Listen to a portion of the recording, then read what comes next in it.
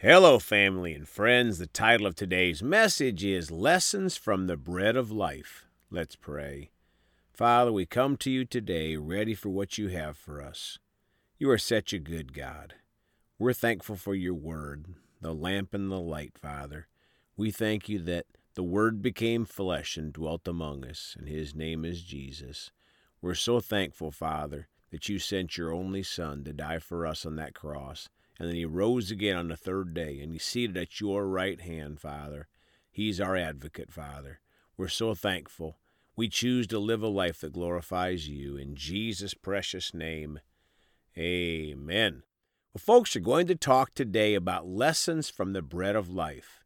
My friends, we're going to gather some great lessons today from the bread of life. You are going to be blessed by the Word of God, and I pray that you'll put it to use in your life. Let's start today in John chapter 6 in the Amplified, verse 2. A large crowd was following him, Jesus, because they had seen the signs attesting miracles which he continually performed on those who were sick. Folks, in these end times, with the former and the latter rain coming, we should all be expecting a great increase in signs and attesting miracles, many on the sick. The churches with faith for these miracles will see the greatest outpouring of these miracles because faith pleases God and he moves in an atmosphere of faith. Verse 5, Jesus looked up and saw that a large crowd was coming toward him, and he said to Philip, "Where will we buy bread for these people to eat?" My friends, when Jesus asks you a question, he already knows the answer and the plan. 6, but he said this to test Philip because he knew what he was about to do. 7, Philip answered, 200 denarii, about 200 days' wages, worth of bread is not enough for each one to receive even a little. 9, there was a little boy here who has 5 barley loaves and 2 fish. But what are these for so many people? Folks, this little boy's food is an example to us of the spark of faith, the little faith. We start out with a mustard seed that can do great things to bless others. Verse 10, Jesus said, "Have the people sit down to eat." Now the ground there was covered with an abundance of grass, so the men sat down, about 5,000 in number. My friends, the little boy's small meal feeds 5,000 men, plus women and children. 14, when the people saw the sign attesting miracle that he had done, they began saying, "This is without a doubt the promised prophet who is to come into the world." Folks, we see God using us to do greater and greater works for him. We need to stay humble and keep our focus and our listeners' focus on Jesus, the only one who saves. 15, then Jesus, knowing that they were going to come and take him by force to make him king, withdrew again to the mountainside by himself. My friends, what an example we have here of the humility of Jesus. He stays humbly focused on the Father's plan for him.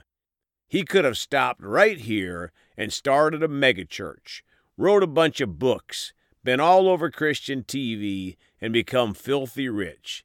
But he chose to stay with the Father's plan, and he left to get away before they made him king. 16, when evening came, his disciples went down to the sea. 17, they got into a boat and started to cross the sea to Capernaum. It was already dark, and Jesus still had not come back to them. Folks, they were traveling on the boat, and they didn't know where Jesus was. Do we sometimes stop in our walk with Jesus and wonder where he is? The disciples kept moving where Jesus told them to go. That is the faith we need to have. Jesus doesn't need to tell us every single step, every single minute of the day. We have the Word of God, the lamp and the light. 18, the sea was getting rough and rising high because a strong wind was blowing. 19, then when they had rowed 3 or 4 miles and were near the center of the sea, they saw Jesus walking on the sea and approaching the boat, and they were terribly frightened.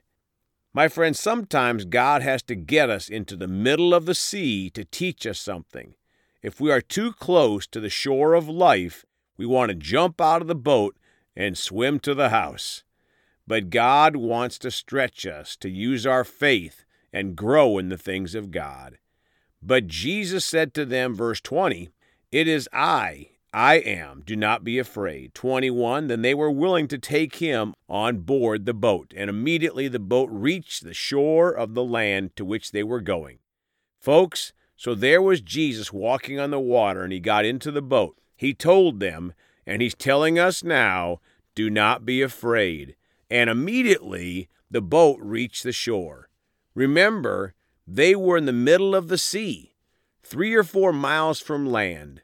They were immediately at the shore. Folks, Mark 16 tells us the Lord works with us and confirms his word through signs following.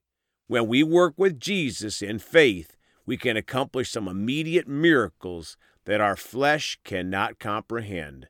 25, and when they found him on the other side of the sea, they asked him, "Rabbi, when did you get here?" 26, Jesus answered, "I assure you and most solemnly say to you, you have been searching for me, not because you saw the signs attesting miracles, but because you ate the loaves and were filled." My friends, Jesus is showing us here how easily we can all get focused on the flesh, the natural things, the bread, the blessings, instead of the supplier, the source of the blessings. We have to keep our focus on Jesus, not worldly things. 27, do not work for food that perishes, but for food that endures and leads to eternal life, which the Son of Man will give you, for God the Father has authorized him and put his seal on him. 28, then they asked him, "What are we to do so that we may habitually be doing the works of God?" 29, Jesus answered, "This is the work of God, that you believe, adhere to, trust in, rely on, and have faith in the one whom he has sent." Folks, our focus needs to stay on Jesus, believing in, adhering to, trusting in, relying on, and having complete faith in him. 30, so they said to him, "What sign attesting miracle will you do that we may see it and believe you? What supernatural work will you do as proof?" 31, our fathers ate the manna in the wilderness, as it is written in Scripture. He gave them bread out of the heaven to eat. 32, then Jesus said to them, "I assure you and most solemnly say to you, it is not Moses who has given you the bread out of heaven, but it is my Father who gives you the true bread out of heaven." 33, for the bread of God is he who comes down out of heaven and gives life to the world. 34, then they said to him, "Lord, always give us this bread." My friends, they are still caught up in the fleshly, natural things. They are missing the lesson from Jesus. 35, Jesus replied to them, "I am the bread of life. The one who comes to me will never be hungry, and the one who believes in me as Savior will never be thirsty, for that one will be sustained spiritually." Folks, Jesus is the bread of life. If we come to him, we will never be hungry, and if we believe in him as Savior, we'll never thirst. For they will be sustained spiritually, have heaven as their resting place. Verse 55, for my flesh is true spiritual food, and my blood is true spiritual drink. 56, he who eats my flesh and drinks my blood, believes in me, accepts me as Savior, remains in me, and I in the same way remain in him. Now let's go down to verse 64. But still there are some of you who do not believe and have faith. For Jesus knew from the beginning who did not believe and who would betray him. My friends, don't be deceived by current religious Pharisees that all of the current followers of Jesus will stay with him till the end. Some will betray him. You can't betray someone you never followed to begin with. 66, as a result of this, many of his disciples abandoned him and no longer walked with him. Folks, in those days and in these end of the end times, many of Jesus' disciples abandoned him and will abandon him today.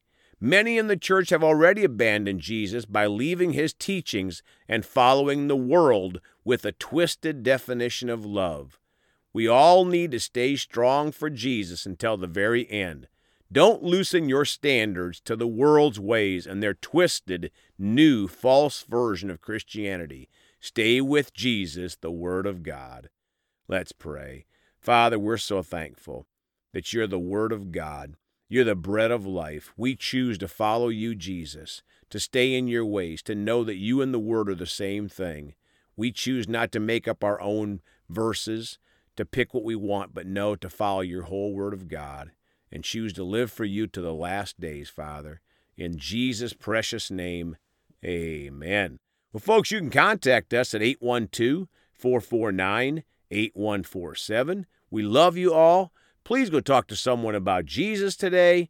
And remember, Jesus thought about you on the cross at Calvary.